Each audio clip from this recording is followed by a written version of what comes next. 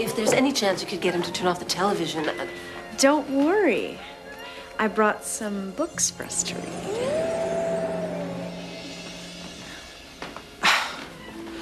Good luck.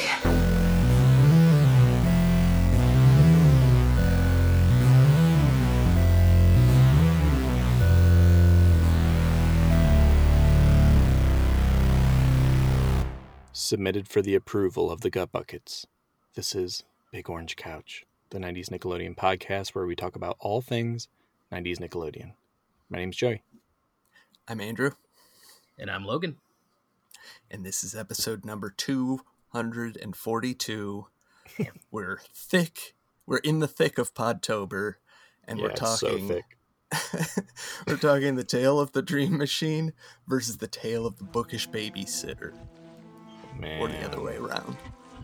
Sure. Boy, what a matchup we have here. These are two, I think, titans in the Are You Afraid of the Dark universe. Obviously united by writing.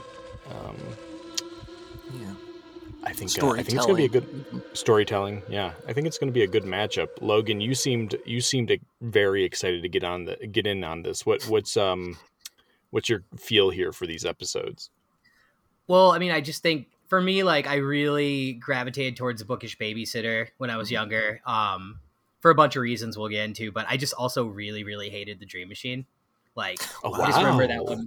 Yeah, I did. I just remember that one coming on, like, when I was a kid and being like, skip it, switch to the next channel. Like, I don't know. Wasn't for me, and for a bunch of reasons that I wrote down. So, wow, really, that's coming really out swinging. I Yeah, love it. I mean, I love it. I was told to come out swinging. Joey told me to come out swinging. Yeah, so. No, it's good. It's good. I did. I said, don't be afraid. Because I think sometimes guests come on and they're a little bit nervous, and you don't want to be nervous on a versus. You want to give it your best shot. Totally. That's funny. I was thinking as I was doing this, I was thinking personally that the Dream Machine almost never aired. Like I saw it maybe a couple times over my childhood. No kidding. I mean, it was memorable for me, but it wasn't like Dangerous Soup, like on every afternoon. Yeah, the Dangerous Soup was on a lot, but I love that episode. yeah, sure.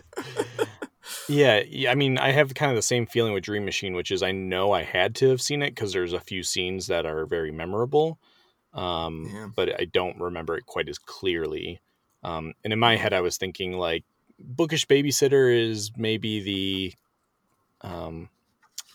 classic, the more classic of the two, and that Dream Machine's kind of the more hipster darling. It's like kind of it's like had a resurgence, I think, amongst fans of like, oh, wait a second, maybe we slept on this like thing. Prom Queen. Yeah. Though I've always been pretty hot on Prom Queen, but not the Prom me Queen too. episode. I feel like a lot of the high schooler episodes that you have to kind of rewatch when you're a little older, and then you kind of appreciate them more. Yeah, that's a good point. Well, I love that you actually dislike Dream Machine, because that's rarely the case on these. Even though we get heated, we very rarely truly dislike the other episode.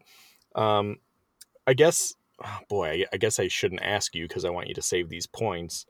Yeah, I'm gonna hold off. Let's save the juice for the actual debate. Andrew, do you I said right off the bat, and I'm the judge here. I'm fond of both of these episodes. How do you feel? Yeah, me here? too. Okay. I am also fond of both of them. Going in, I feel like we've talked about this for sort of a long time, like this matchup. And I felt from the beginning like Dream Machine was probably the less loved episode, but I really like it, so I always thought like I would want to defend it. Yeah. It would need a champion. Yeah. I love it. I do want you to know, Logan, I'm fully aware that Bookish Babysitter is a Betty Ann story. I will not allow that. I want to be an impartial judge. Midnight Society segment is up for grabs, folks. I am not. There's no. I'm not letting it sway me. If that makes you feel any better, Andrew. Yeah. Wait. So you're saying that I can't use the fact that Betty Ann's automatically obviously a better storyteller is one of my reasonings. Oh, no. That was like my top reasoning. No. Say whatever you want to say. I just like on this podcast, I have fawned over Betty Ann as a storyteller, and yes. I just want Andrew to feel a little more comfortable in the fact that like I very consciously have told myself like that I can't. I'm taking myself out of it. I'm going to go off your arguments. So we have a fair fight here. Fair enough. Yeah. I appreciate that. I trust you to be as impartial as possible. Thank you. Andrew, what are our 5 categories today? We're going to be talking the story, characters, scariness, the like story gimmick, if you will, and the Midnight Society. Yeah, always. At this point, always last. It's one of those categories that seems to have actually been like a tiebreaker in a lot of cases. So I love leaving Midnight Society to last. But the big commonality here is the plot device, right? That it's both stories that use literature to drive very the similar. Plot. Yeah. And Andrew, you will be defending, so people are very clear. The Tale of the Dream Machine. Sure. And Logan? The Tale of the Bookish Babysitter. Oh man, chills down my spine. Oh, you know what? You know what surprised me actually? I just reminded myself of what seasons these episodes came in. I couldn't believe Bookish Babysitter didn't come first. Yeah, actually, I was actually just kind of going through it again, and I couldn't believe it was not first as well. Yeah, season 3, right? Or is it 2 or 3? Bookish Babysitter's 3 and Dream Machine's 2. Yeah. Really crazy. I would have, if I had to guess, I would have said Dream Machine was like season 4, maybe. Just because of the feel? Anyway. Like, why do you say that? I'm not sure. Maybe it's partially because I didn't see it that often, so I just thought it must be part of the later seasons. Or, I don't know. All right, real quick though, who's for candy corn? Who's not? I'm against it. You're against it? Well, I'm against the taste, at least. Okay. I like how it looks. I'm very much pro candy corn. Yes. Yes. Both Allie and I are both pro candy corn. Yes, we need our advocates. So thank you for taking a courageous stand. There's so much candy corn slander all over the internet. When October comes, I get more memes in the DMs about candy corn than anything else. Have you seen the candy corn, like the frozen pizza meme with the candy corn on it, and then it shows the frozen pizza with the candy corn baked on it after? No. You should just, I don't know what you would look up, like frozen pizza candy corn, but it's pretty funny. That's pretty good. Yeah, that's pretty good. Oh, God. I'm looking at the pizza right now. It looks grotesque. That's what it looks like. Would you eat it, Andrew? I mean, I would try it. Naturally. I love it. Well, let's get this puppy under our way because, I think this is the big showdown. I think people want to hear what you guys have to say. Gonna put it to the test. Gonna put it to the test. Who's right and who's wrong? Gonna try to win it all. Of course, we're going to start with story. We'll give a brief recap here of what happened. If you haven't watched these are available on Paramount Plus, and I don't know, they're out there. And then we'll get to the arguing. We said, if this time around, if you want to just jump in and start arguing about something that someone's arguing as a positive, I think let's embrace it. Let's get down to it. Okay. All right. Good. Let's see here. Let's just go alphabetically. So, Logan, why don't you start us off with Bookish Babysitter and why you believe this story is the superior story? Cool. All right. So, the story opens with Belinda leaving a babysitting job, while Betty Ann gives us some background and explains that Belinda is everyone's favorite babysitter. The mom reminds Belinda as she leaves. Before she can answer, though, Belinda blurts out, "Thursday, 7 o'clock. The mom looks puzzled. and the kids are all smiles. She drops a book and shrieks out loud. Meet Ricky, the average new metal tween with a know-it-all attitude. Ricky seems used to being on his own, watching horror movies like White Zombie, and stuffing his face with ginormous bowls of chips. We'll get back into the bowls of chips later. Belinda arrives to the house, and Ricky's mom seems confused by her sparkling cloak and witchy vibes. Belinda doesn't seem fazed, as Ricky ignores his mom's introduction to Belinda. Ricky continues his tween ways until Belinda snags the remote from Ricky. She insists they're going to read some books. Belinda tells Ricky if he reads consistently for 5 minutes, he can watch TV for the rest of the night. Confused but open to the bribe, Ricky begins to read one of Belinda's books. As Ricky begins to read, the lights twitch, and he hears a bang at the door as the story begins to unfold. Ricky immediately gets bored and moves on to another book. The Knight's Tomb. As he begins to read, Belinda insists he read from the beginning. And Ricky, of course, is like, why? I'm not going to finish it. Before he knows it, Ricky is nearly chopped in two by a knight and chased by a ghost and also chased by a witch. Ricky confronts Belinda, or what he thinks is Belinda. He seems unfazed when she tells him, "How do we make this?" He says, "How do we make this go away?" And she exclaims, "We need to burn the books." And then Ricky hears Belinda's voice from outside the door. So either way, he keeps Belinda and Ricky get chased by a witch. They have to make their way to the basement. And using the power of his Severance metal shirt, he defeats the knight. And he slashes the witch with the knight's sword. The tomb opens up and Ricky frees the ghost of the king, who has been trapped for centuries. Ricky saves the day. Belinda's voice begins to pick up from where Ricky left off. Confused, Ricky returns to his living room, eyes open, holding an imaginary sword, just as he was in the crypt. Mom enters and can't believe her eyes. "Ricky, the book has your name on it," Mom exclaims in a puzzled manner. Ricky turns to Belinda. "Did it really happen?" "You know it's only a story, Ricky," Belinda playfully exclaims. "Call me anytime." Wow. Okay. Very nice. Man, like watching a movie in your head, right? I mean, just yeah. No, I'm serious. Like, just hearing the beats of it, I'm like, man, I'm watching that. Yeah. I'm watching that ghost with that fat goatee floating through the basement. Like,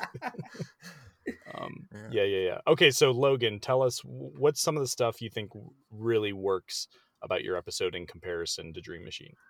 Well, the writing and the character development, it's great. It adds equal parts cheese, creep, and quotable phrases. I like the ooziness. The scare factor is great. Transforming the child to the witch, I think that's like a classic, like top 10 Are You Afraid of the Dark scare moment. I love Belinda's hair. She looks like there's like a Madonna video from like I think like 1989 for that like Open Your Heart to Me song. Kind of has that vibe going, but like a gothy vibe.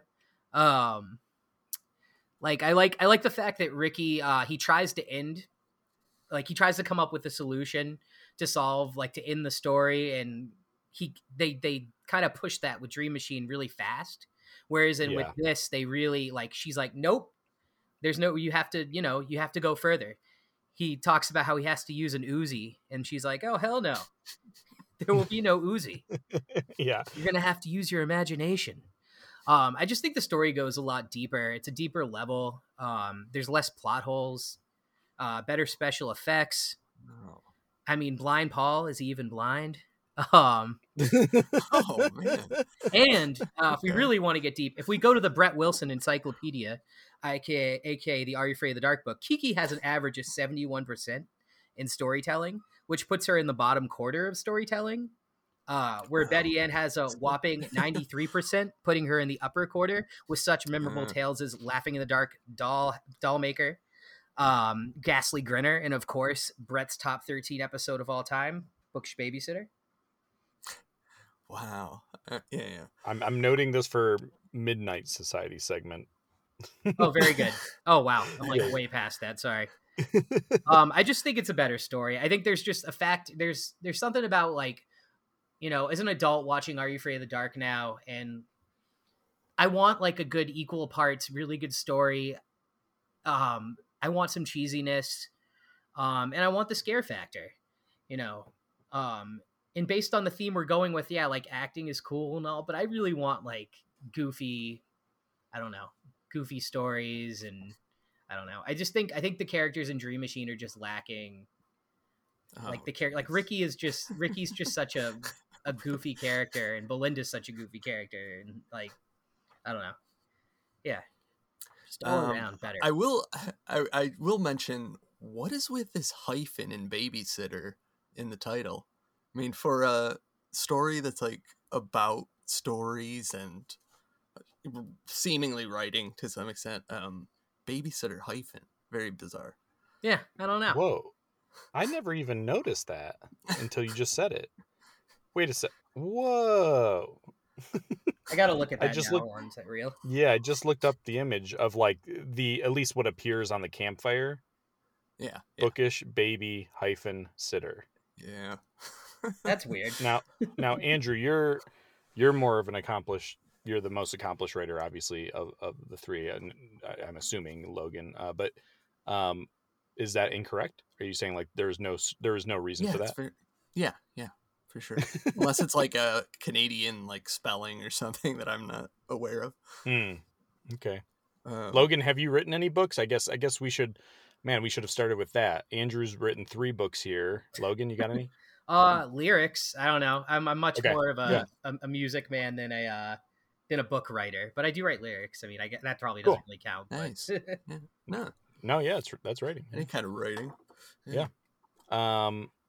Okay, Andrew, walk us down Dream Machine Lane here. Sure. What happened here? What do you like? Sure. So a couple normal kids, they're at school. They come home to Sean's new sort of old dilapidated house, and they discover under the rotting stairs a mysterious typewriter and some other artifacts from the previous owner of this house. And Sean soon starts typing on the typewriter, only for his stories to come true in the dreams of his friend Billy and then Jennifer. And finally, meanwhile, they've got this assignment at school to write a short story for the teacher, for the like really weird teacher. And they soon find out that if they read the stories out loud, not only will they come true, like before they were coming true in their dreams, now they're coming true in real life. And so they have to go get Sean's story away from the teacher before she reads it, before his friend Billy gets buried alive by Sean's story. And so that's the gist. Yeah, Blind Paul. I love. Well, I'll get to that later. But I think I can't believe you guys both think the other story is more complicated, because I think this one is like multiple levels more complicated than. I said it was more complicated. I thought you kind of implied that, but maybe I was misunderstanding. Yeah, but they just have to type that it never came true, and that's it. Like, sure. Like, I mean, that's a classic "Are You Afraid of the Dark" type ending, and I can definitely understand the criticism of that. However, I do like that at the end they don't fully get away with it. Like, it's not like everything's perfect exactly, because they still have to answer to the teacher. So it's like, it's a happy ending, but it's like they have some consequences at the end still. So I appreciate that. But this story, I feel like, is multiple different narratives going on at the same time, between the story of like having to write stories for the class and the story of what's going on with the typewriter. And then I feel like everything at the end kind of just like comes together pretty nicely. I think it's well paced, the way the story's played out.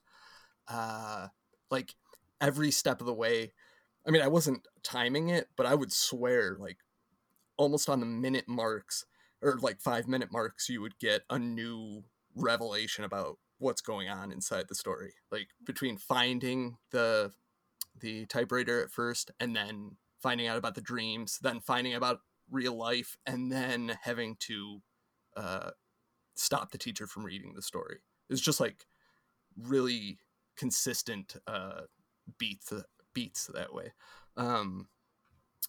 I also thought it did a really amazing job at avoiding the fact that you could type good stuff. Like, these didn't have to be horror stories, I don't think, but they kind of hid that pretty well. Like, I didn't think about it until after the episode was over and I was like picking it apart.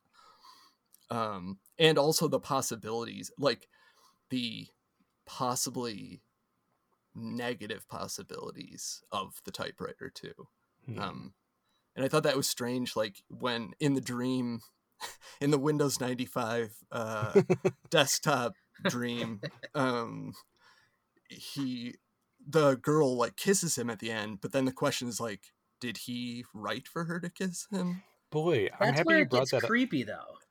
I know, I felt like, I mean, I know what you mean, but also it's like just hinting at the possible like negative side of this thing, like how far it could go. My question was, is there even is there a bit of element of free will once the subject is conscious that it's a dream? Like, did she choose to kiss him, or did he write twice that they kissed? Exactly. That's why it's creepy. Yeah. I meant more logistically. I was actually trying to figure out what the science of the machine is. I mean, they definitely played it like that. I think the dreams are less real than like when they start reading it out loud and the stories really start coming into life. Like, I think they have more control maybe in the dreams. That's my interpretation. Okay. But I mean, I feel like this episode features all the "Are You Afraid of the Dark" hallmarks. The scariness, of course, romance between the characters, and in this one, maybe most importantly, the humor. Hey, we're going to talk about romance here. We can go down that road with mine too.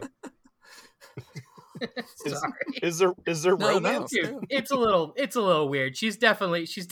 We talked about that earlier. I was like, I don't know if I should touch on this or not, but I was like, she's kind of creepy. She's kind of creeping on Ricky a little bit.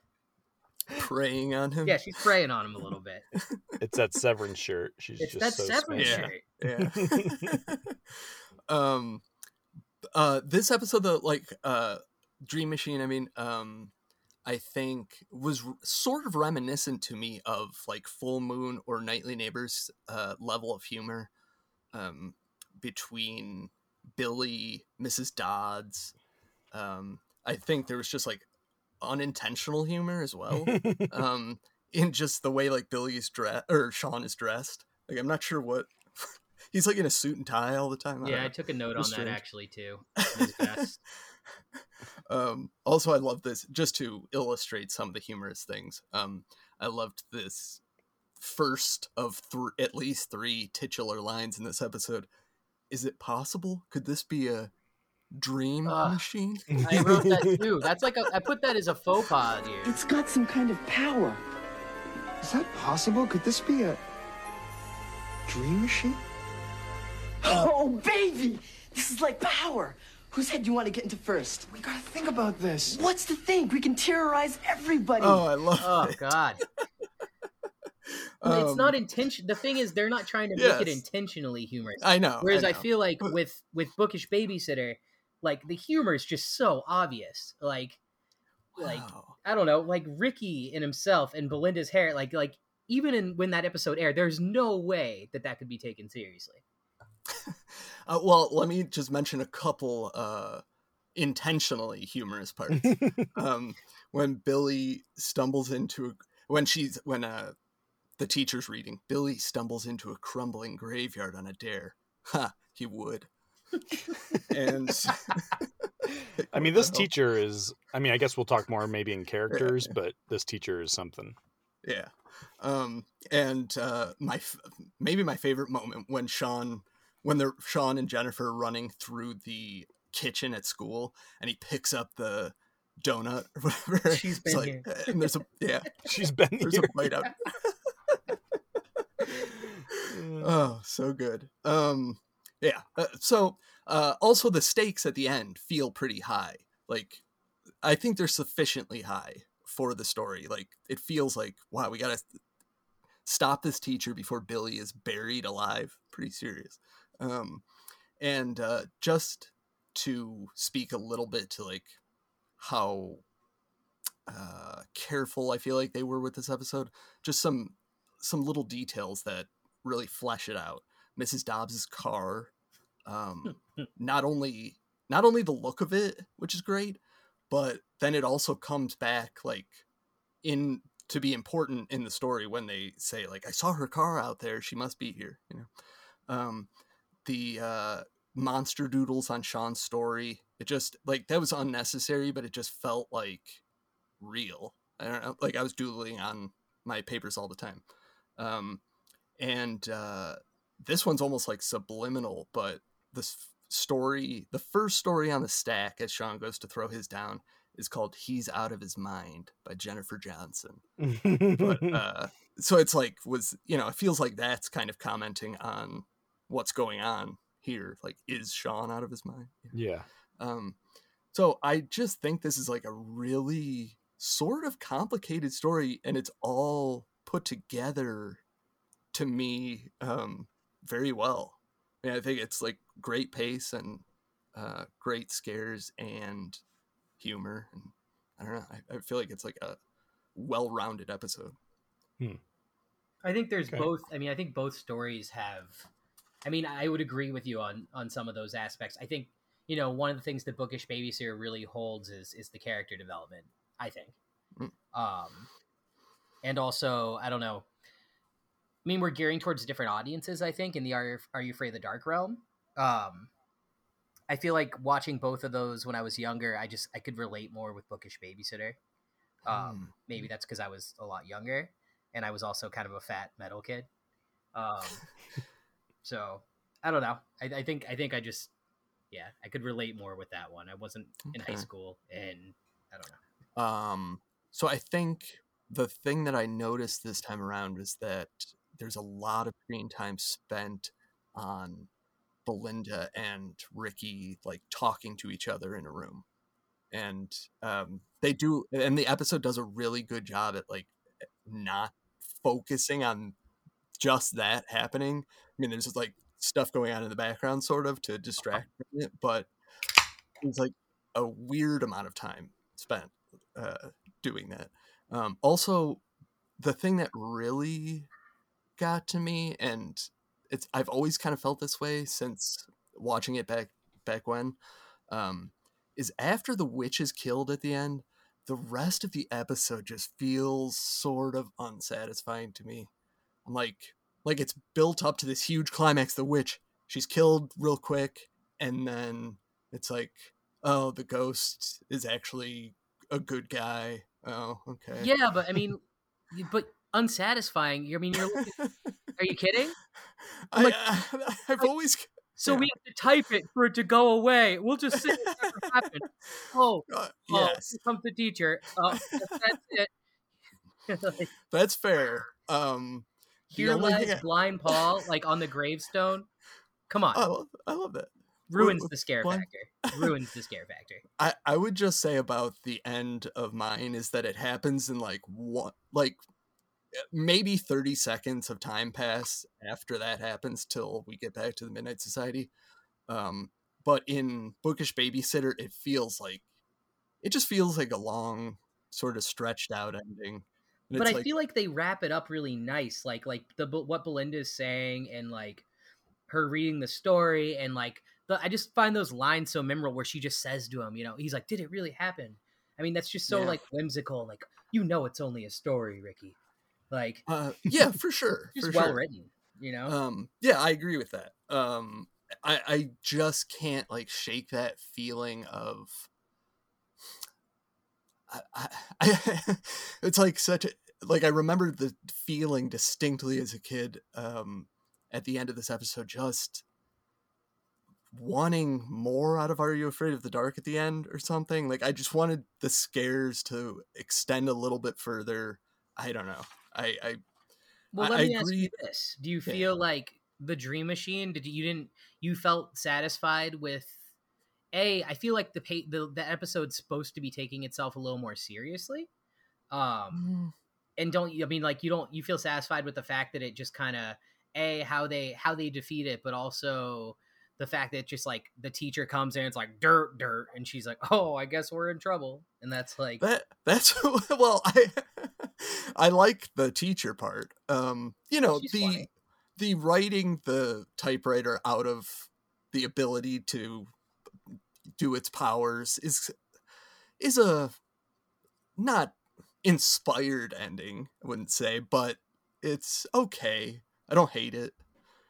I mean, I can think of ways to make it better, but again, I just think like in Dream Machine, that final run to like save Billy lasts right up till the very end of the episode, pretty much. So there's just like one little moment after that, and it just feels like it works a little better for me like that. Okay. I mean, I think for me, I like a little more I like to see more like stuff happen, like more resolution at the end and just more wrapping up of things. I think I like that in most movies too. So I don't know. Okay. Yeah. I mean, just different things. I feel like I'm pretty clear here, and sometimes I do the reverse of this, but I'm going to ask you guys just to give me an answer here. Regarding the other person's story, what is your least favorite thing about it? So sometimes I'll ask what's your favorite thing about the other person's story, but in this case, I really actually want to know, what do you think is the worst thing going in the other person's story? I mean, I kind of have a list of a few. Okay. Give me. You're gonna have to pick one. I'm looking one. For the big one. Yes, the big one. Oh man, being a musician. Can I give you two quick ones? All right. I'm gonna pick two. Thank you. Being a musician and like just like soundtrack is so important to me. The synth music in that is just like, especially when they're slow dancing, is just like holy, it is god awful. I think that, and especially the other thing being, I mean, some of the dialogue. Those are two big things for me. Oh man, razor sharp fangs. That's pretty gruesome. Like, I don't know. It's just, I like it. It just, sweet dreams. It's just like, I don't know. Okay. Music and dialogue. Andrew?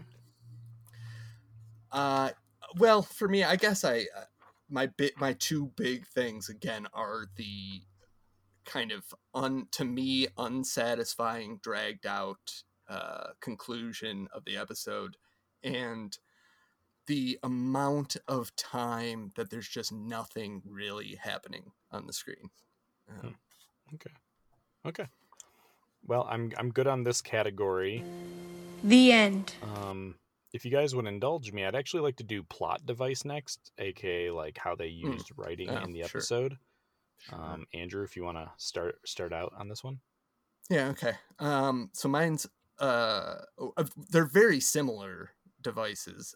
Mine is the typewriter that can turn typed stories into dreams and stories that are read aloud into reality. I think what I like about this item is, well, first of all, it's an item, which I really like. I'm a sucker for the items. The almost, what do you call it? Almost Sardo-esque item. I think part of what I like about it is it forces you to imagine the possibilities of this machine beyond the machine itself, and what you can do with it. I mean, it's like kind of an unlimited item in my mind for what it can do. I also like that there's different levels of power displayed for this, so it has different abilities. They might not have even figured out everything it could do, but I like this. I like these sort of open-ended things when they do things like that in Are You Afraid of the Dark, where it, for me at least, like kind of pushes my imagination to think about like all the possibilities of it beyond what happens in the episode. And it's one of those things that, for me, again, like evokes this idea that maybe you could find a magical item out there, and the way that they find it is such like a classic and sort of realistic thing in real life. Like you might find a magical item behind the stairs in an old house somewhere that nobody's thought about it in forever. October 13th, 1932. The new mystery novel by the late James Ellington is a spine-tingling masterpiece. Must be the guy who owned the place before. Check this out.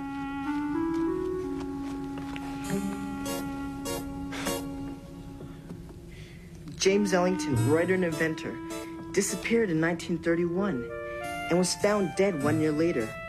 Murdered.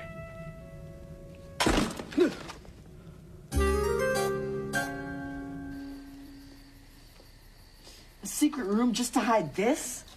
Waste. No, it's a classic. They don't make them like this anymore. So it's just, I guess, like what it can do, and the item itself, like just the idea of this magical thing that you might be able to find. Yeah. Cool. What do you think is Logan? What works about like the books in Bookish Babysitter? I mean, it just gives you, I think, it gives you a really like a classical feel, like reading, the just old classic horror stories and old fantasy stories. And I think that's played really well in this. I think the writing's just really well done. Like the way the stories are told as he's reading them, like to me, it's like he's reading out of a book, like a real book. The titles aren't cheesy. Like, I mean, they seem like they could be actually books. Like, was it The Blind Tomb, or not The Blind Tomb? I mean, the Knight's Tomb, and like, I don't know. I don't know. It feels good to me. It feels like real literature. It was late on a dark, moonless night as a wild storm raged across the moors. The hideous witch flew closer to the lonely cottage, swooped down, and banged on the door. What was that? Don't stop now. This one's boring. You only read one sentence. I can tell. Believe me, I know boring. Well, it's not like TV, You have to give yourself a chance to get into the story. Use your imagination. Yeah. No, I think I understand what you're saying as well, and I think that's true. Well, Logan, what? Oh, go ahead. Sorry. No. Go ahead. I mean, I was just. I think they just take the story to a deeper, like the imagination aspect is taken to a much deeper level, and more, I feel like there is more magic in my story. Like, there, like it's a magic typewriter, but like Belinda's magic herself. She's a witch for all we know, and each one of those books is going to hold a different story. So she's going to different houses. She's babysitting different people. Each one of these kids are having a whole different adventure with her. It's like Miss Frizzle, but like the gothic Miss Frizzle. It's just I don't know. I think my story completely encompasses magic, and whereas I think the Dream Machine is kind of like it reads to me almost like a Fear Street book. It's just like it's just got this 90s high school vibe that I just can't handle. Yeah. I can understand that. I think my issue with the books in your story is what is going on. It's like some of the books can come to life. One of them creates its own stories. It's like, is Ricky coming up with these stories? Is the book I think making as soon the story as he starts itself? reading it, I mean, the book comes to life. So, and the only way he can, and I think what she's trying to drive home, Belinda, is the only way he can, in the story is finishing the book. Yeah. And also the fact that he's writing his own book. I mean, she says he's not ready for this one. And that's, she's clearly reserving that for more advanced kids she works with. And that's where it incorporates an even deeper level of the story, that he's writing his own story and he's in the story. And I think, they both kind of do that, but like, I don't know, the writing's just better. I do like what the things that you're pointing out. I agree, like the idea of him writing his own story, that's good. I'm just like saying from a purely technical standpoint, it's like, what do these books do? They kind of can do whatever, like depending on what the episode calls for. But you don't think it's just the characters? It's just the characters in the books. I feel like more than anything. What about the last one? The one that he's reading? Like his own book? Yeah. Well, I think he's just, because he opened all those other stories beforehand, so that was already part of the story that he was reading. Yeah. So I agree. That was good. When he opened those stories, that was incorporated into his book. So therefore, all those characters that he opened, he has to defeat all those because he didn't finish the stories. Yeah, that is good. I just think they're playing a little fast and loose with the powers here. Like it could kind of turn into anything. It feels like, and it's like magic. I know. I hear you. But it's like also like, so are these books magic, or is it Belinda giving the books the magic? It's just sort of, it just feels a little up in the air. Yeah.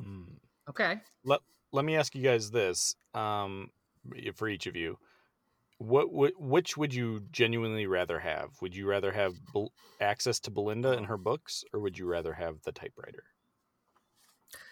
Ooh. I think it would depend on my age. I could take a lot away from that answer. What do you mean? As an adult, I think I'd rather have the typewriter, but I could see, so like even as a kid, I had a lot of babysitter. I had a consistent babysitter through most of my childhood.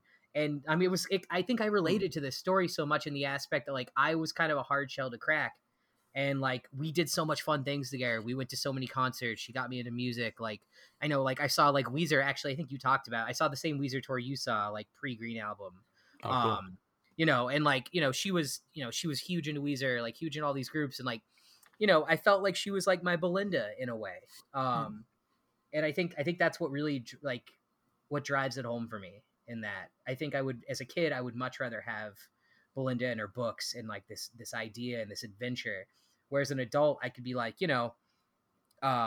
something went wrong in my life and I really wish I could reverse it. So I'm going to write this. Okay. I, from a purely like assuming everything works well or like the way it's intended or whatever, I would definitely take the typewriter. On the other hand, I feel like either of these things are so like what they actually do is so unclear.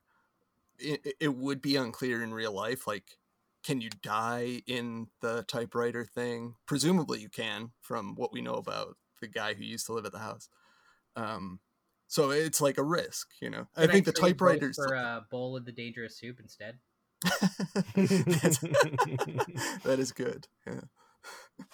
Yeah. I guess I'll take the typewriter if I got to pick. Okay. I'll take the typewriter. Yeah. You said as an adult, but as a kid, you'd be tempted by the book. Yeah. Okay. That makes sense to me. The end. All right, cool. Well, let's move on. And we've talked a little bit about them. And something I like about both of these episodes is that it's pretty tight on characters. Yeah.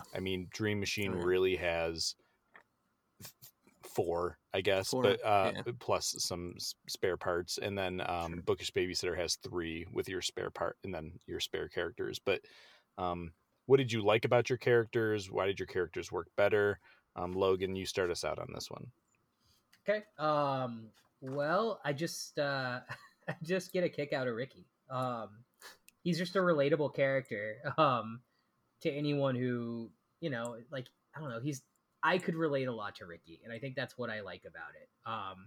I wasn't as much of an asshole as he was, but you know, he was just like, I feel for the kid. Like his mom's out working, and you know, he's into the metal, and he doesn't want to be told what to do, and it's believable. He's a believable character. Hey, I really like that drawing on your shirt.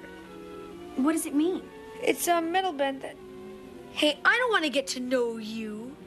I don't need a babysitter. Wow! You must be extraordinarily, amazingly mature. Yeah, I am. So keep out of my way. And Belinda, I mean, she's just so... she's just got a...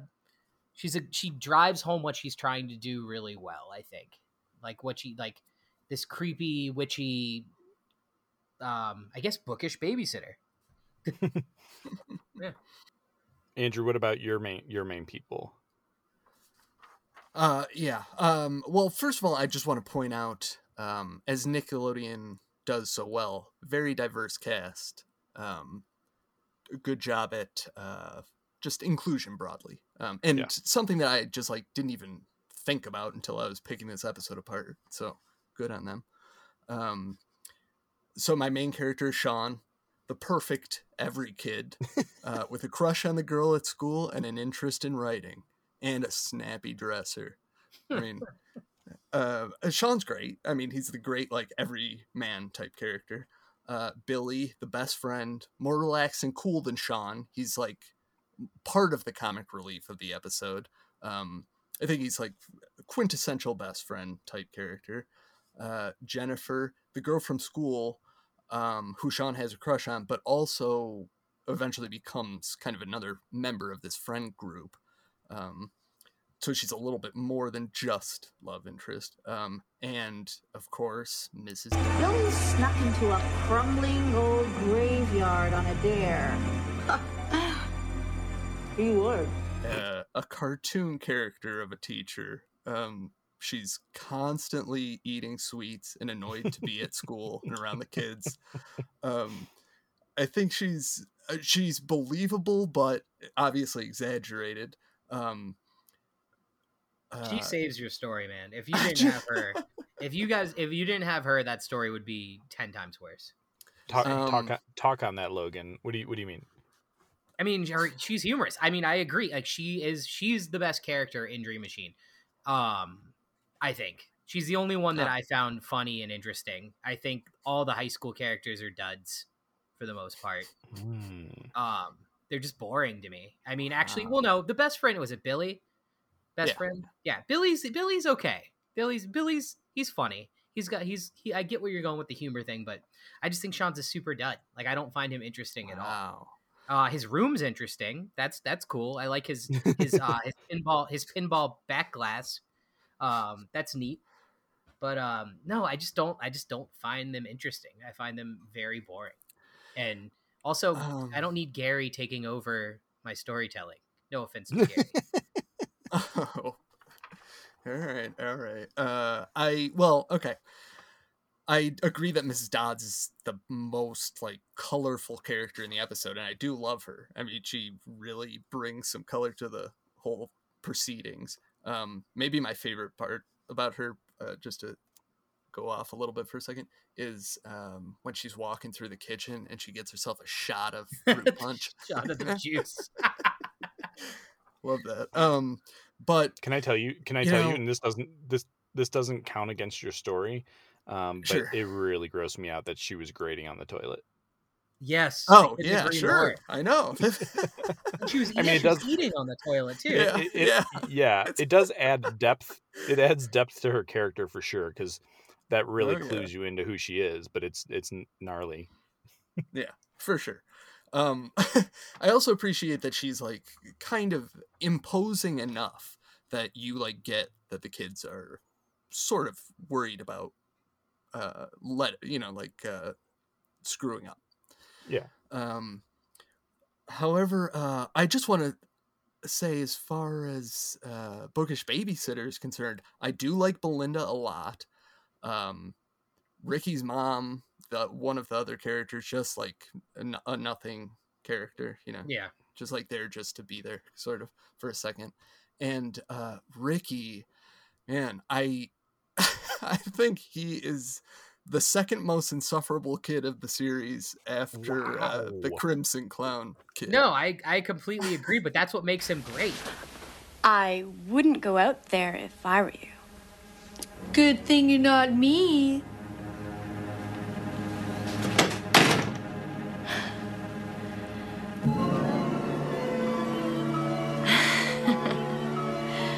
Careful, Ricky.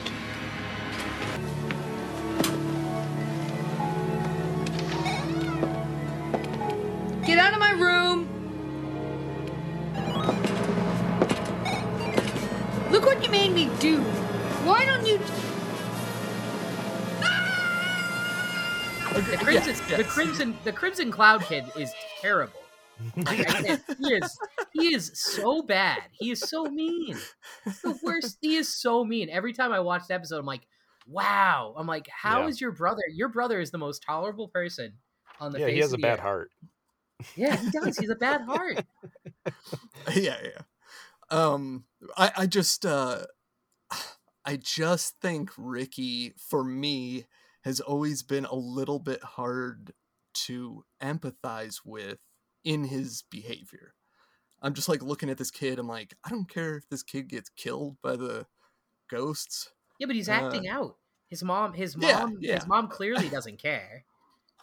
Oh, I think she cares. I think she's doing her best. She's doing her best. That's true. But the fact that you said she's just such a blimp character. I mean, yeah, right there. She's going out to work at night. He's like, you working again tonight? Like, he's just used to being on his own, you know? She definitely serves a purpose. It's just not much of a character. She's only in it for maybe a minute.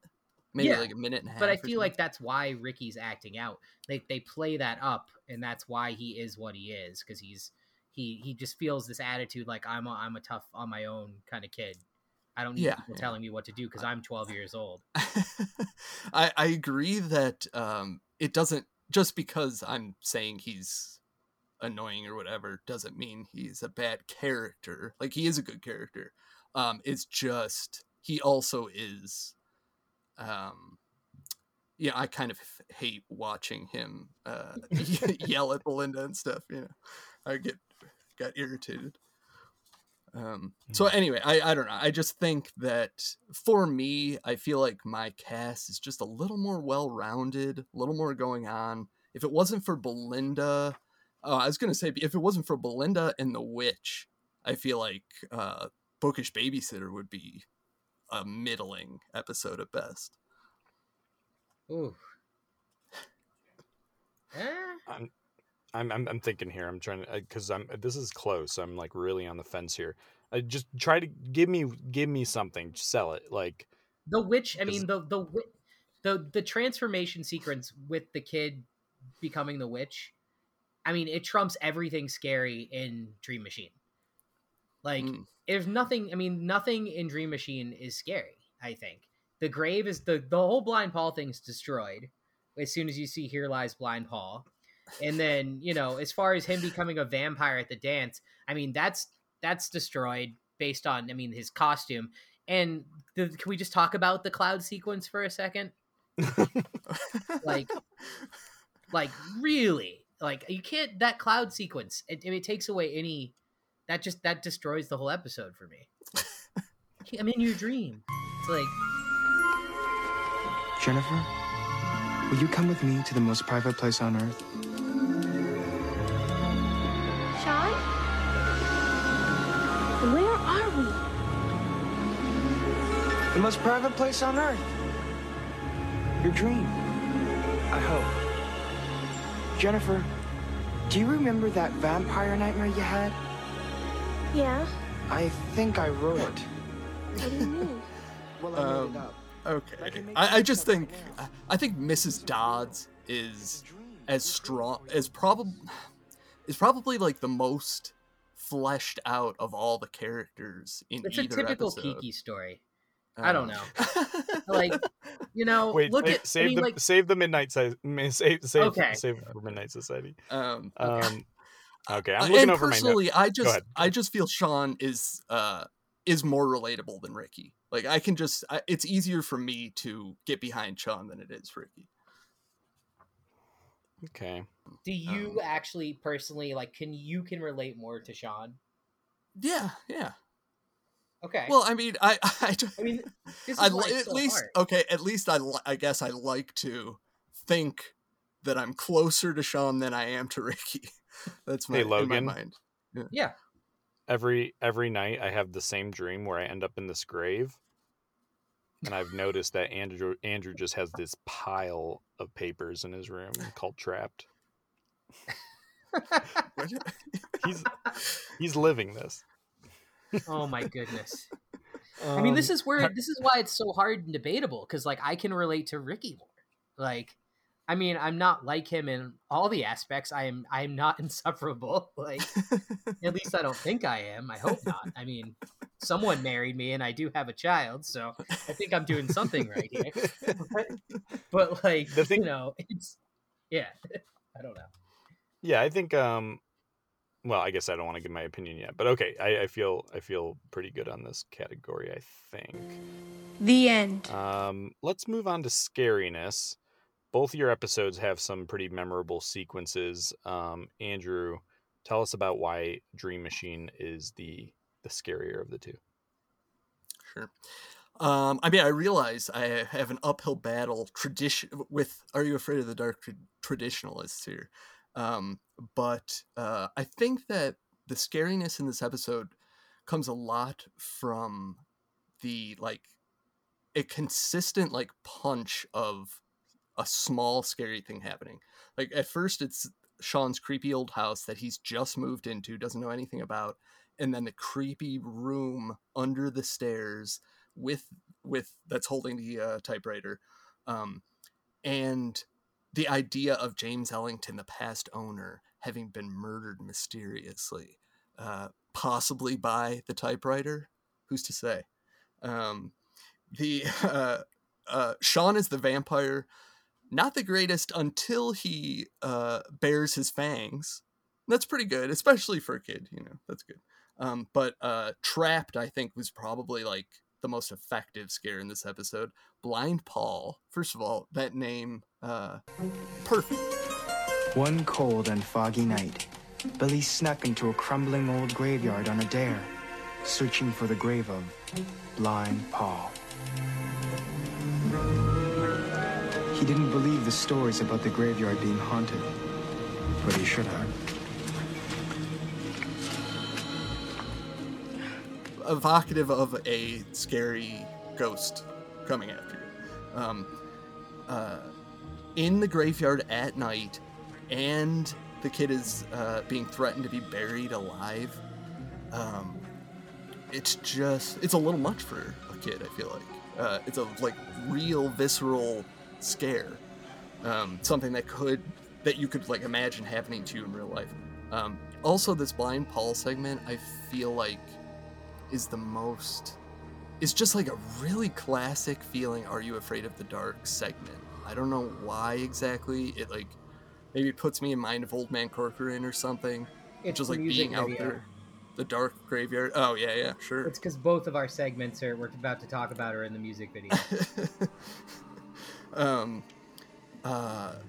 Another thing is just the idea that you can't deviate from. I mean, these are more cerebral, scary things, I guess, than visceral ones. But the idea that you can't deviate from the story in real life, and having to live through it. So it's like Billy knows exactly what's going on the whole time, but he can't change it. I don't know. I just think like the scares in this one are consistent throughout the entire episode, for one thing, but they're also it also just like all combines to create like a constant slight dread throughout the episode. Okay. Enough said. Yeah, so I mean I've driven it home a few times, but I mean the child transformation to witch sequence is, I mean, it's pretty frightening. Hey, mister.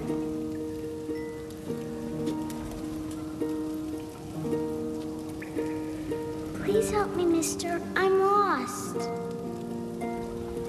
You wonder how she had come to be in these ancient ruins.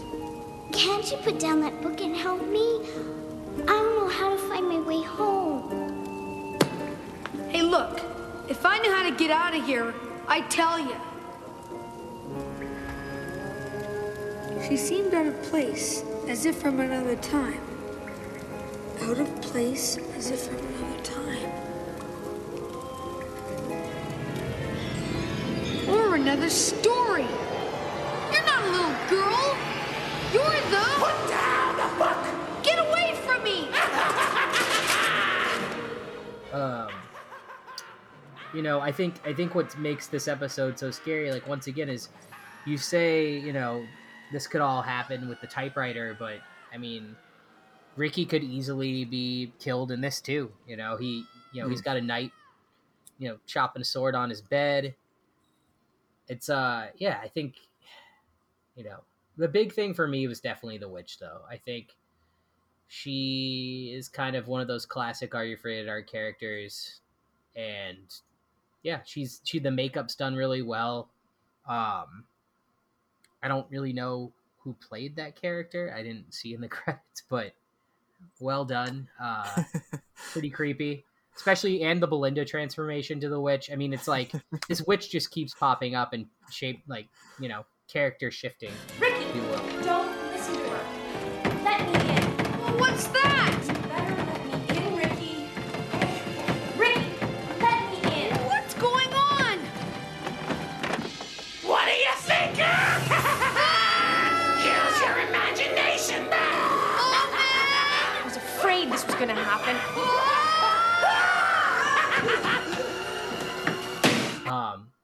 I don't know. I found that pretty scary. Yeah. And yeah, I mean, there is a level of danger with Ricky's as well. We don't know Belinda. It's the first time he's really, you know, by the end we kind of have a, you know, we get that she's not necessarily bad, or is she? I mean, you know, she's collecting these books. You know, she's keeping Ricky's book. What's she doing? Doing some witchcraft? I mean, I don't know. I think, I mean, once again, Ricky, like I said, Ricky doesn't know what his mom doesn't really know her. So we don't know if those characters could, you know, take Ricky to his death, or like what's going to happen. So I think, yeah, there's some scare factors there. Yeah. I mean, I for sure the witch is horrifying. We can all admit, my criticism of it is it's like 10 seconds of total screen time. Like, I feel like the witch was so horrifying that I feel like they should have dedicated more time to that character. And although she looks terrifying, she really doesn't do anything. Like, she goes, ah! But that's like about it, you know? Well, no, she does though. She's portraying the other characters before she's a witch. That's what makes it scary. Yes, I mean, but she doesn't seem to pose like an actual threat. Like the knight, I guess, is at least swinging a sword, but the witch is like in each scene is just kind of flailing a little, but she doesn't touch him or anything.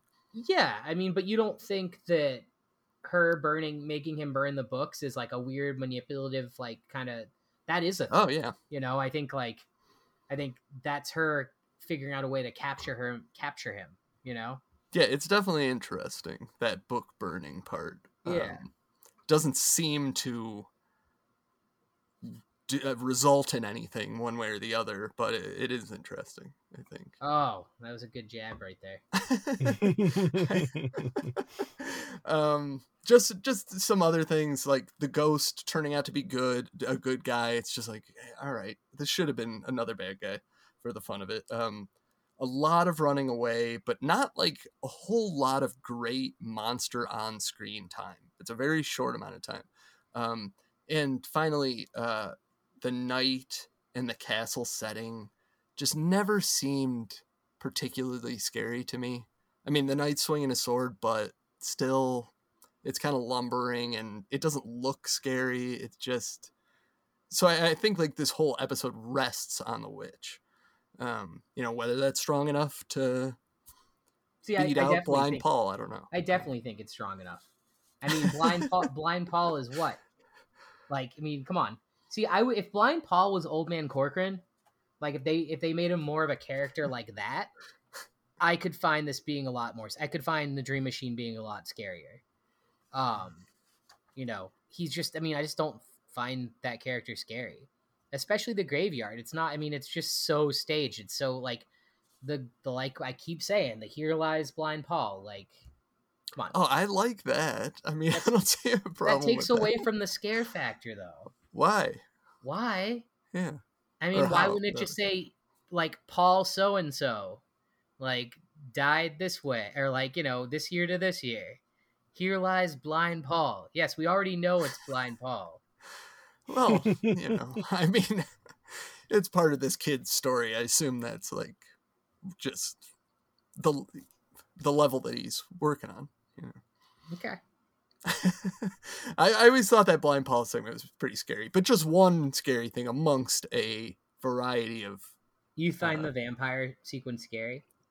Okay, I mean, scary. Like, I don't know if I find anything in Are You Afraid of the Dark like what's considered dark scary. Music. I mean, dark music's scary. It's not like keeping me up at night. No. Days, but that's not. Yeah, I mean, geez, no. It's not. It's not keeping you guys up. You know what though? I do sometimes I sit up at night and ponder the Vink theory that I think you guys talked about with dark music. Yeah, that is interesting. I tried to research that more, and I still can't find anything about that. Like, no one's written about, like, where? Oh, there's got to be something about something about that. Well, so let me ask, if you could pick 20 seconds from your episode as like the sell point of this is scary, what would be like the 20-second scene? The children, the sequence of the kid. The girl turning to the witch? Yeah. Okay. Andrew? Mine would be Blind Paul, keeping in mind that it's a significantly longer segment. So the scares just last longer. Okay. You're right. Did you time both of these? No, but I was paying very close attention to Bookish Babysitter, especially because I was like, how much screen time does this witch actually get? I'd be curious to see how that lines up with yours, because I really don't think it's that much different in screen time. Well, we do get two different Blind Paul segments. Yes, but I mean, in total, how long are those Blind Paul segments? You figure? I mean, hard to say. I mean, it could be 15 to 20 seconds, maybe. Okay. Yeah, I think time wise, the Blind Paul scenes last longer, but actual Blind Paul, we don't see him that long, do we? No, 2 seconds. No, just for like a moment. Yeah. I really tried to get a good look. I just couldn't. I wanted to see what his face looked like. Just a hooded, scary figure. Like. Well, why is he a hooded, scary? Why is he a hooded figure? Well, what do you mean? Like, I don't know. The name Blind Paul, it just to me, that's just not the. I think that's something that also kind of threw me off. Is to me that's not what I envision in that story being who Blind Paul is. Like, I would envision it being, like I said, Old Man Corcoran or some kind of, kind of more like hillbilly freaky character. Sure. I mean, that would be nice. I imagine it was a budget restraint. Do you think the writers of Are You Afraid of the Dark didn't want Sean to be a better writer than them? Since he was creating Quite possibly. We got to make this kid suck a little bit at writing. Yeah. They don't want to show up their own story within the story. Did McHale write that? Was that a McHale story? I don't believe so. I looked up. No, it wasn't. Was Bookish? It was, no. Maybe. I know Bookish is a. Wait, no. David Winning did Dream Machine, but I don't know. I don't know who wrote Bookish. Can I throw that into my selling points if that's a DJ McHale story? Hopefully he didn't write it, so that won't even come into play. Let's see. No, it's credited to Cliff Bryant and Alice Elliott. Jeez, took 2 people to write this thing. For goodness sake. 2 people. You're saying it took 2 people to make Bookish Babysitter? Yeah. Yeah, because the story was that good. They needed 2 writers. I'm saying the opposite. And it actually does credit DJ McHale right here. Oh no, it says original creator. Never mind. He's on everything. And Dream Machine is Darren Cotania. So doesn't mean anything to me. Good work, Darren. Okay, I think I'm good here. The end. Boy, this is going to be a tough one, guys. All right, so we're at our last category here. Of course, the iconic Midnight Society category. 2 pretty different campfires. Logan, tell us about your campfire and Bookish Babysitter and why you liked it. I mean, right off the bat, I'm gonna have to side with you. I just love Betty Ann as a storyteller. Hey, what's that, a book? What was your first clue? Give me a break. Let me see. Sorry, hands off. Is that book part of your story? Sorta. My story's about stories. Say what? We tell all kinds of horror stories about demons and ghosts and stuff. But no matter what a story's about, there's only one thing that makes it really scary. What's that? Your imagination. Huh? If you're really into a story, you become part of it, and you start to imagine what horrible thing might be sneaking around the corner, ready to pounce.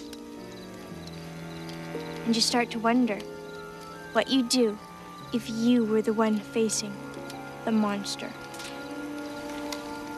She's up there in next to Frank, she's my second. I like the opening sequence. I like the fact that,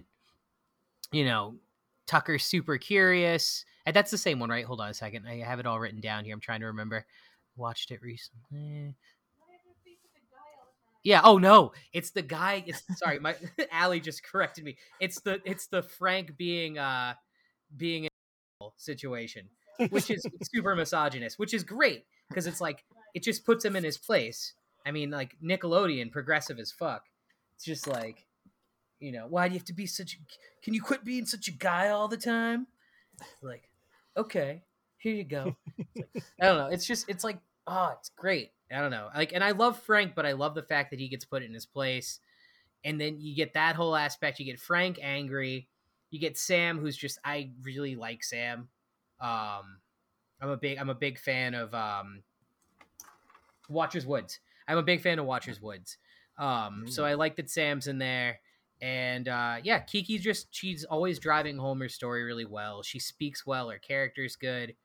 I love the ending sequence. I love the fact that they kind of play back into the story. Like she had this all planned for Tucker. She just happens to know like what he's gonna say. I don't know. I just think that was a cool way to end the sequence. Andrew?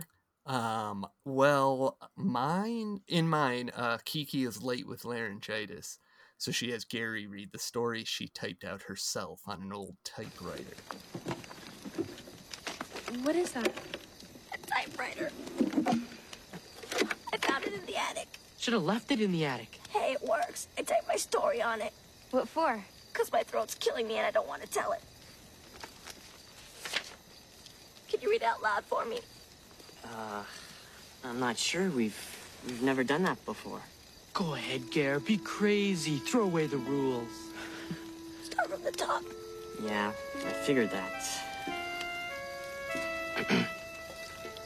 Writing a story down on paper is very different than telling it out loud. When a story is on paper, you can feel it, you can see it, and others can read it as well. But beware, for once a story is written, it no longer belongs to the author. I first of all, I love this beginning. It's a twist on the classic Midnight Society format, but just like working the Kiki's story into it more, having the typewriter and Gary reading the story, all part of her story. And after the story's over, Kiki has disappeared and left a new scary story behind. And Tucker reads it to find, and it's like a little story saying like the Headless Warrior came after the Midnight Society and chopped them down or whatever. And I think I just think this one ties in a lot better with the themes of the actual story, both literally, obviously, with the typewriter and the physical story, but also figuratively in her, in like the tale from her story kind of like coming to life by the way she uses her story to like, it's almost like her story at the end comes to life in a sense, not in the same real sense as in the Bookish Baby, or in Dream Machine, but they like, it's alive in the sense that they believe it and they run off scared. The end. That was great. What happened to the... Kiki?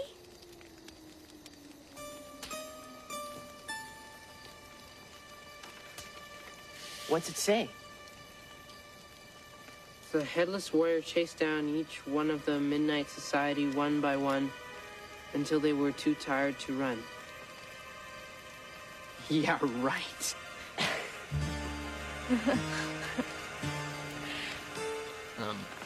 So I think between the little bit of a twist and just like the fact that this whole thing is really connected to the actual tale, I just think it's a way stronger Midnight Society segment. If just to hit upon yours, I think it's like more of a typical here's the object opening. It doesn't necessarily like wrap in with the story, except that it is an object. Well, she says my stories are about stories. My story's about stories. Sure. And then the book is there talking about, you know, it literally plays off the story at the end. Yeah, the book is there, but I feel like it's not quite as deeply wrapped into what's going on as the... No way. It's so much more clever. More clever? Yeah, Tucker's reading. I mean, yeah, Tucker's reading just like Ricky, who's also Tucker's annoying. Yeah. Same thing, and he's reading the story just like how Ricky started it. Well, Tucker also reads the page left over in my story, but the thing that I think is a little bit of just a sloppiness in yours is that it's like, how did Benny Ann make Tucker read that particular passage in the book? Because it's the only passage probably on the page. It was all a setup. Well, they actually showed it up close, and you could see there's writing all over. Okay. So it was just a little bit of a sloppiness. Also, like the Sam and Frank thing, it's fine, like in terms of their characters, but that doesn't wrap into the story at all. Sure. But it just feels... That's giving character development to the Midnight Society. Sure. Still, like, sometimes they can deftly, like, do both at the same time. And I just don't think that quite nailed it. It just feels a little more half-baked to me than mine. I feel like mine's just a little bit more thought out. Every aspect of it connects. Kiki having laryngitis? Yeah. Huh. So that Gary can tell the story. I mean, it's just a little twist, you know. But it does have to do with storytelling, and yeah, you know. I get it, but it's like going from like the worst storyteller in Are You Afraid of the Dark to like this, in my opinion, the second worst storyteller. Oh, jeez. Yeah, those are fighting. Them's are fighting words. I love Sardo. Don't get me wrong. I love Sardo. I just don't like Gary as a character. Gosh, I mean, I know they have a bad reputation, not as good of a reputation as Betty Ann, but I just think in this case, this was a strong direction to go in. Okay. The end. Very good. I feel pretty good here, guys. I think I have my decision if you want me to go over it. Yeah. I'm worn out and ready to hear it. That is generally that's a good way to describe for our listeners of how it feels to complete a versus, which is like, all right, let's just, you know what? I'm done talking. Yeah. Okay, so I really did try to go based off of your points. Of course, I can't help but have a little bit of bias. So my thing is like, I have to hear you say what my bias is for me to really count it. If you don't say it, then you lose it. But I'm going to start backwards. I'm actually going to start with the Midnight Society segment. And the winner here is actually Dream Machine. I think, Andrew, you mentioned, I think it is just more interesting. I think it gives you a little bit of a twist. You mentioned Bookish Babysitter. It just felt like a little half-baked. I almost wanted to rewind it when I watched because I thought, like, did I miss something? It just was very, like, straight to the point. I like it, the inclusion of the typewriter. In this case, I'm not, but if I was judging it off who the storyteller is, it would just be an automatic win, which didn't feel fair. So like, I don't really care who's reading. I just like that they had some gag of laryngitis and the typewriter and Gary. Like there was something going on, and both of your Midnight Societies kind of end with the same stunt, essentially, like, which is like this object now in reality is going to cause something to happen, whether to Tucker or with the headless guy in the woods. And I just thought that Dream Machines was a little more effective, and as Andrew said, it did, I think, tie in better. So Midnight Society goes to Dream Machine. Okay, on to Scariness. And if you have any questions, you can stop me. Andrew, you mentioned having an uphill climb here. I agree. I had to give this to Bookish Babysitter. Logan here mentioned he mentioned enough of what I needed to hear. The child turning to Belinda, or I'm sorry, the child and Belinda turning to the witch is, I think, just scarier than anything in your episode. Good makeup. I think there were actual threats to Ricky. I really liked what Logan said about Belinda herself being kind of a question mark, that one of our two main characters throughout, you don't really fully know her intent. Is she this person who really cares about kids and literature, or is she Mr. Olson at the pinball shop? Nice. So that rang true to me, of like, Belinda is always, even still, I've watched the episode, I'm like, I'm not sure I know what Belinda's deal is. And so that's off-putting to me. I do, of course, love the graveyard and Dream Machine, but they do not really utilize Blind Paul, I think, effectively enough. I think the fangs at the dance are a little bit undercut by the fact of how cheesy the dance is. So I think the 20 seconds of Scariness is scarier here than, say, Blind Paul Cemetery. Though I do love a good cemetery. It just, as Logan said, did feel a little bit staged compared to, say, like the Old Man Corcoran Cemetery. Sure. Okay. Yeah, I just want to say that The Witch is like one of the all-time whole series holy most frightening things. Even this time around, like, yes. I knew what was coming. I knew in my head what she looked like, but she was even more horrifying than I remembered somehow. It's like it's really crazy. Yeah, so well done. And Logan, you didn't really mention it, but the thing that actually, like, as a kid stuck with me almost just as much was the ghost. Really? I know at the end, and Andrew, I think you made a good point, which is I think they undercut the ghost a little bit. But before we know that, that vision of him floating down the hallway used to really put me on edge. So that's fair. I love that. Yeah. Characters. All right. We got Ricky and Belinda versus kind of your group here: Jennifer, Sean, Miss Dodd, and what's his buddy's name? Billy. Thank you. In this category, I'm going with Bookish Babysitter. I think Ricky is relatable. Andrew, I don't know. I think you and I were more Ricky than Sean. Oh man, you don't think so? I like to think I didn't treat people that. No, but I don't mean harshly. I guess I don't see Ricky like that. Like I see Ricky as just like your every middle school aged kid. He's just kind of gruff. But there's every something there. Every 12-year-old's mean. I mean, that's just part of being 12.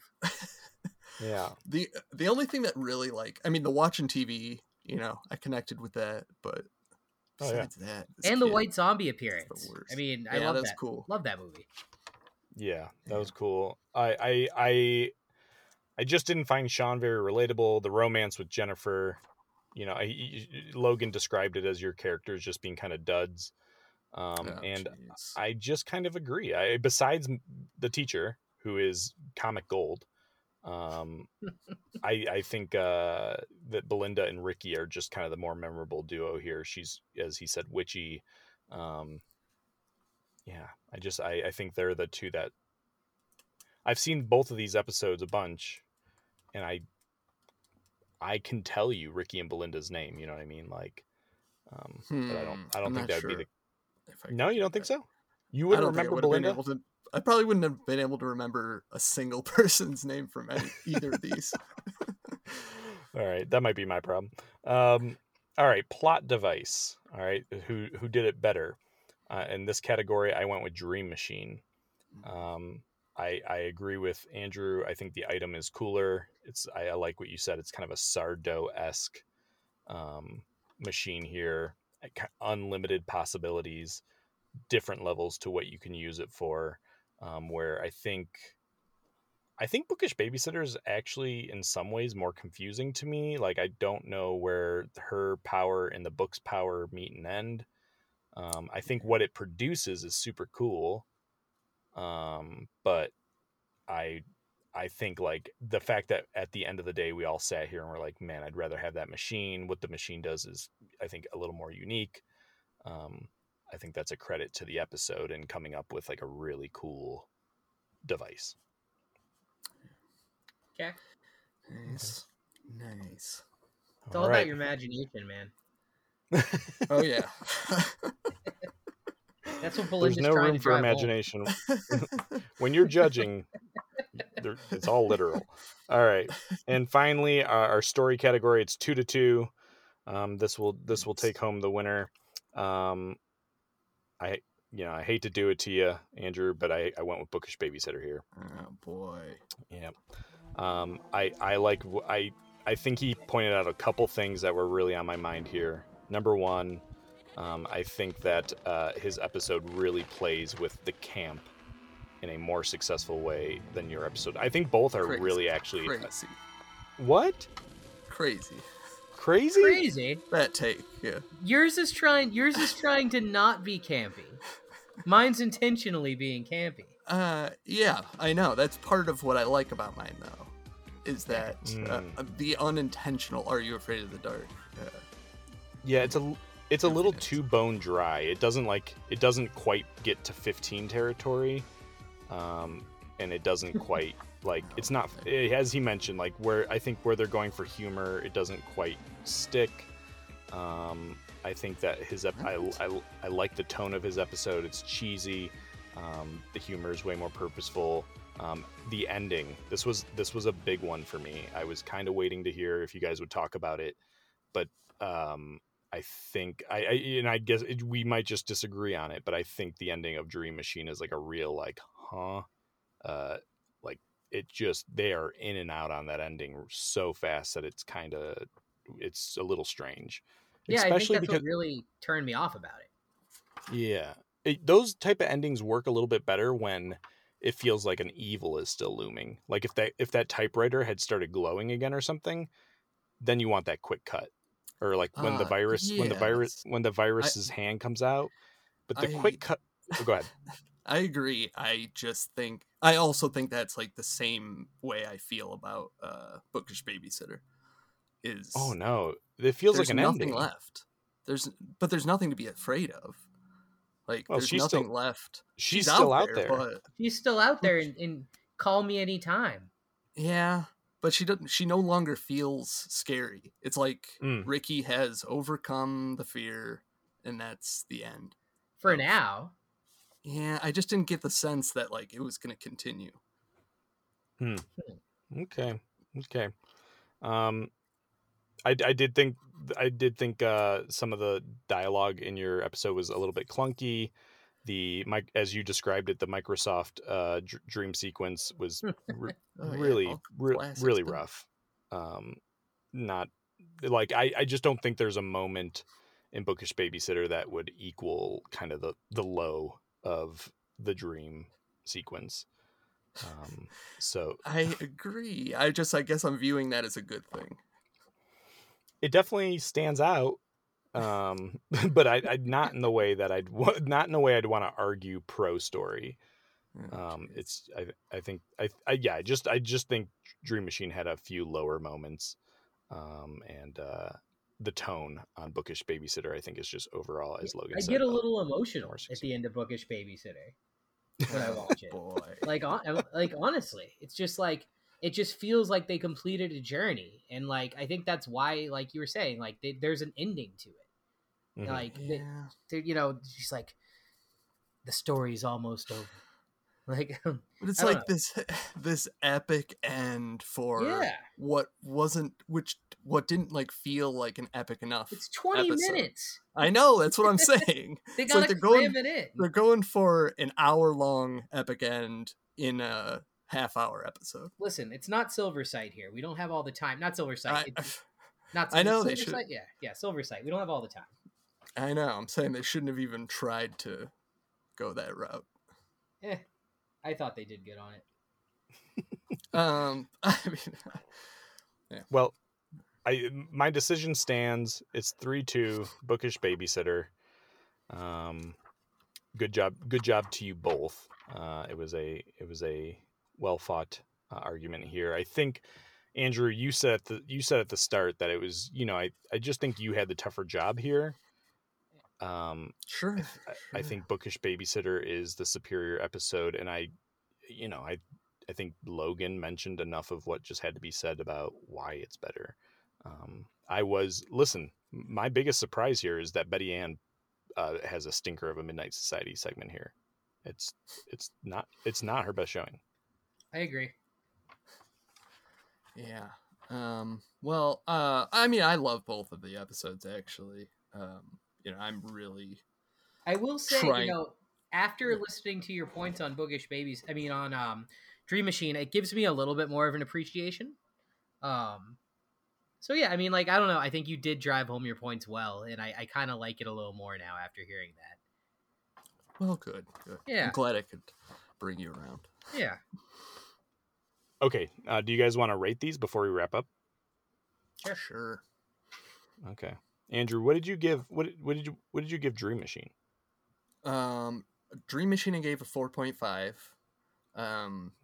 I always really liked this episode. I know that it's gotten more flack than than other episodes, but I just think it's like a really solidly put together one.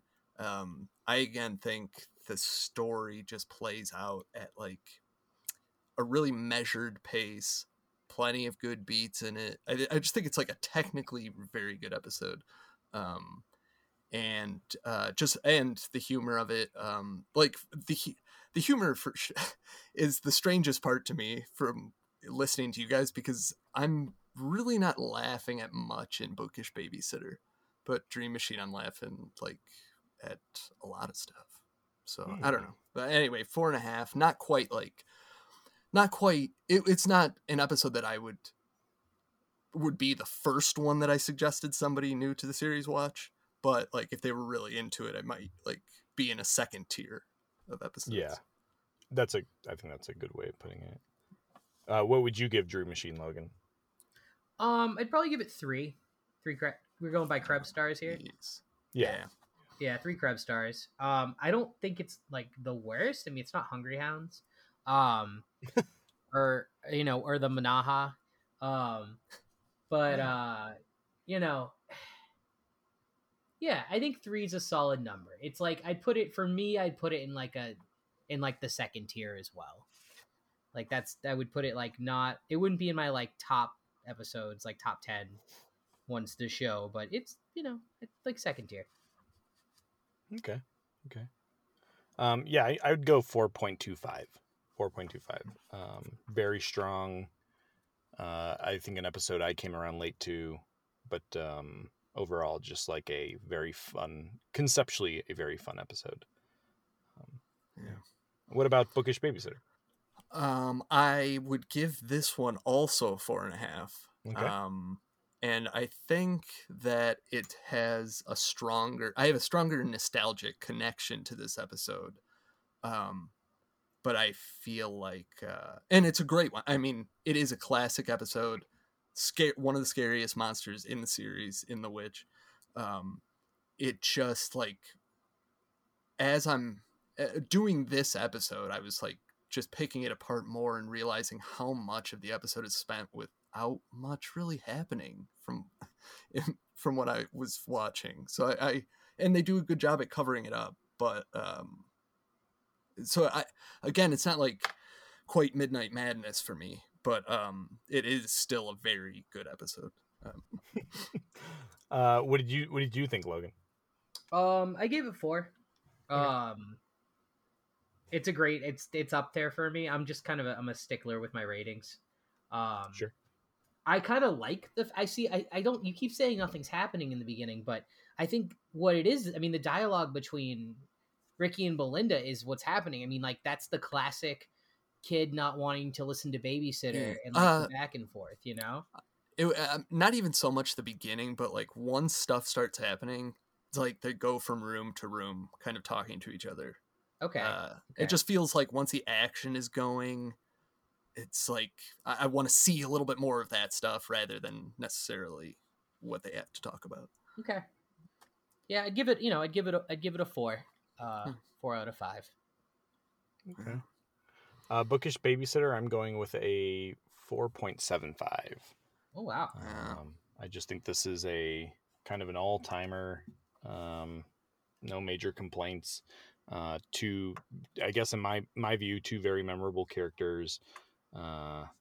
Really love Belinda, of course. We've talked about that before, and then I think Ricky's very different to me than the Crimson Clown Kid. I mean, Crimson Clown Kid is a soulless character, where this kid is like, I see him and I see every 12-year-old I've ever met, and like somewhere down there is a kid that this kid's parents are split. He's got a rough home life, as was being mentioned probably.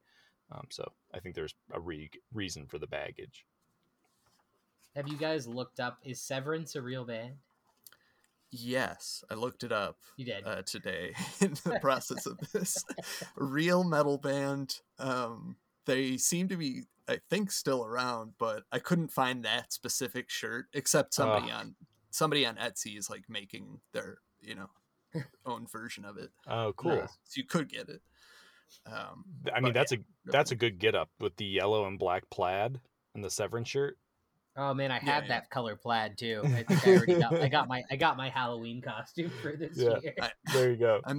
I meant to make fun of the ending, or like him facing the night with the Severance shirt. Yeah. Yes. Pulling it open. So good. Oh, it's so good. So good. The Uzi sequence. You guys didn't even talk about the Uzi sequence. Oh yeah, the Uzi. Oh, the Uzi. Yeah, I love that Belinda's like, no, that can't be it. Yeah. All right, Andrew, do you want to name this thing? Sure.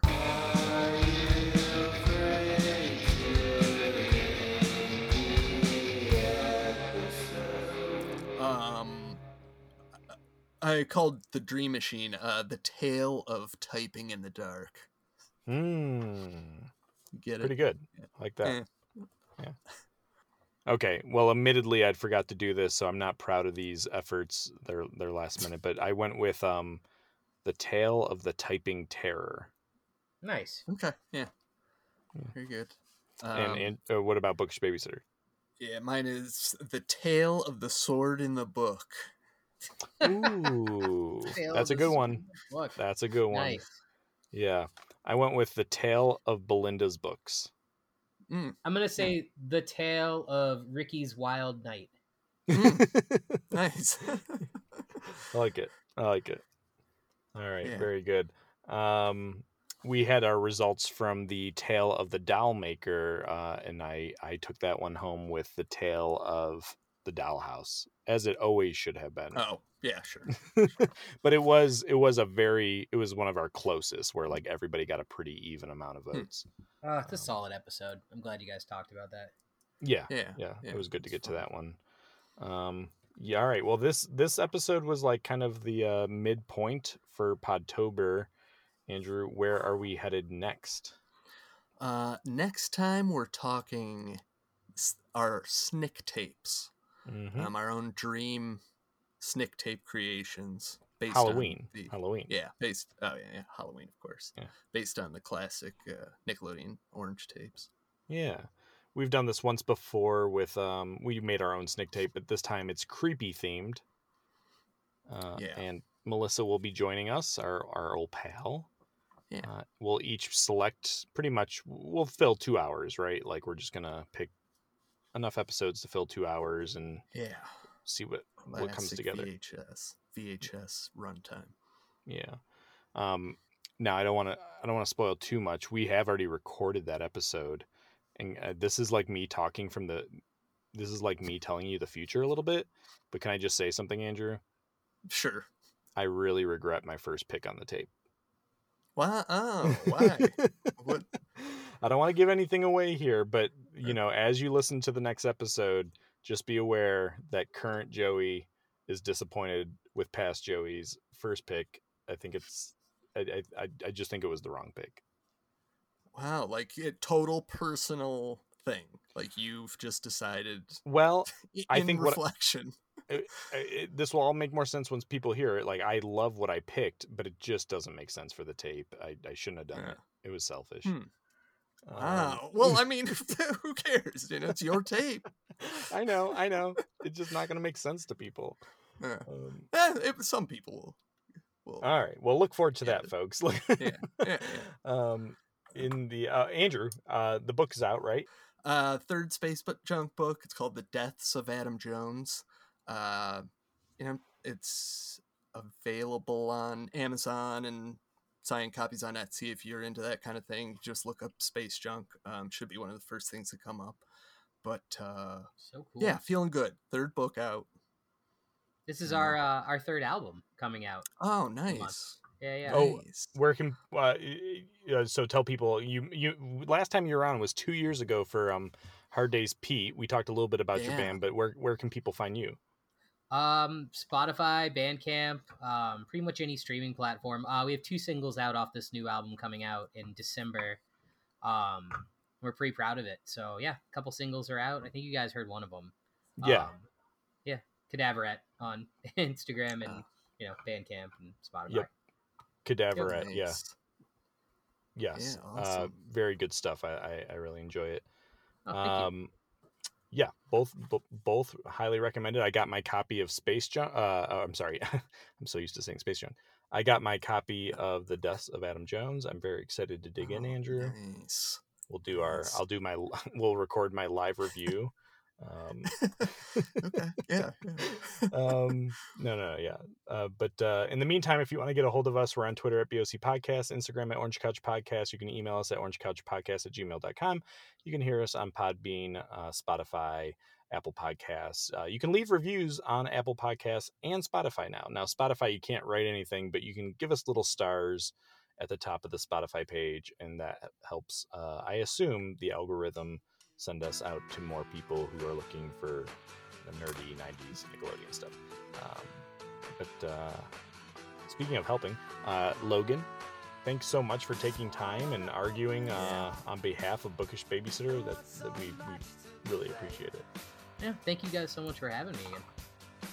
Yeah, you nailed it. You really brought it, and I feel, congratulations. I feel like you had it was a well fought match, and you won by right.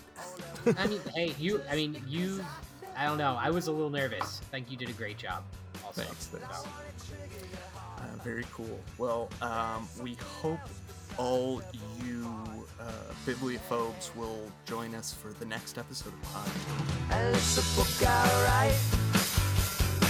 I let it go so long. Another book I write. Oh.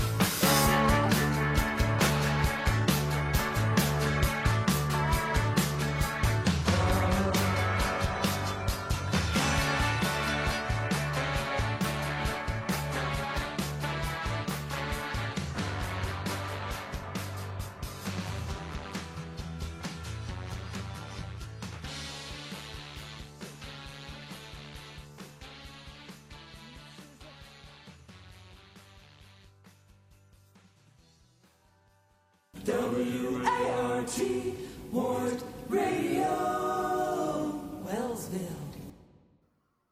All right. Did we lose Joey again? What's going on here? Did we? Hello? Oh, no, yeah. Okay. Oh boy. The end.